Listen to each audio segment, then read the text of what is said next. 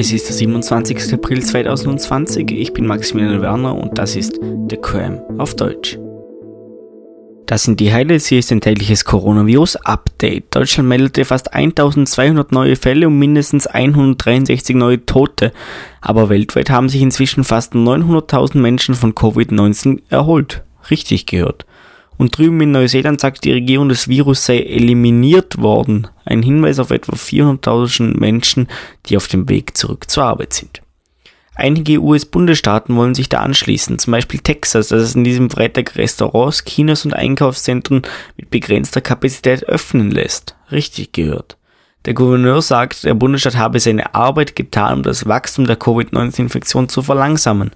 Kalifornien kann das nicht nachvollziehen, dort stand die Regierung hart für Ausgangsbeschränkungen ein, nachdem eine Hitzewelle sehr viele Menschen an den Strand in den Countys Orange und Ventura gebracht hatte.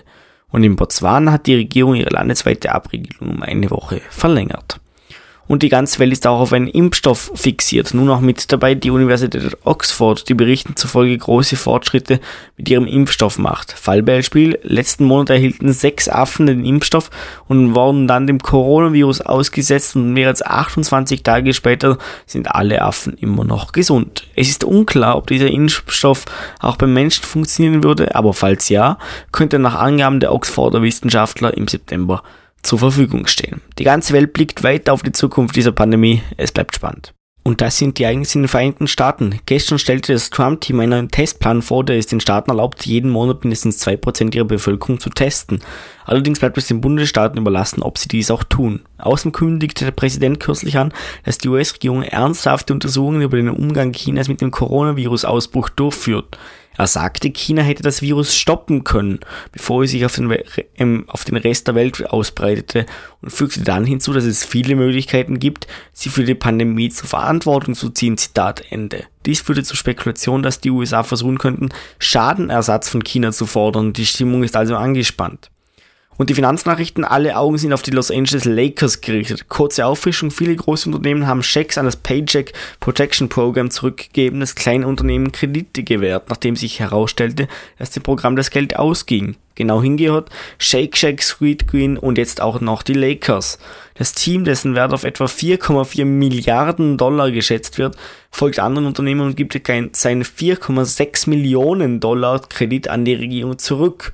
Dies geschah, nachdem das Team einige Rückschläge hinnehmen musste, weil es den Kredit überhaupt erst erhalten hatte.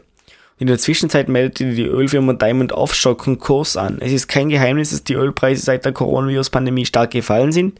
Nun sieht es auch so aus, als ob diese Preise ein Tribut dieses Unternehmens fordern.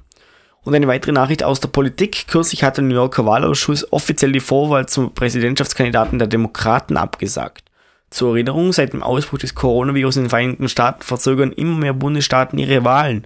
Und nicht lange danach setzte Bernie Sanders, der demokratische Senator aus Vermont, seine Kampagne aus und ließ den ehemaligen Vizepremier Joe Biden als letzten verbliebenen demokratischen Kandidaten zurück. Nun sieht es so aus, als ob New York seine Wahlen ebenfalls absagt und die Vorwahl als im Wesentlichen einen Schönheitswettbewerb bezeichnet. Gegenreaktion von Sanders-Anhängern. Unterdessen treffen sich zudem ein Kandidat für die Bundesstaat Pennsylvania und eine Gruppe lokaler Gemeinden, um den obersten Gerichtshof zu bitten, die Schließung des Staates aufzuheben. Wir bleiben da auch dran. Ich bin Maximilian Werner und das war den Daily Cramm. Um mehr über die Cramm zu erfahren, besuche thecramm.com oder folge uns auf Instagram. Unter @thecramm findet ihr ebenfalls eure täglichen Nachrichten. Danke fürs Zuhören. Bis morgen.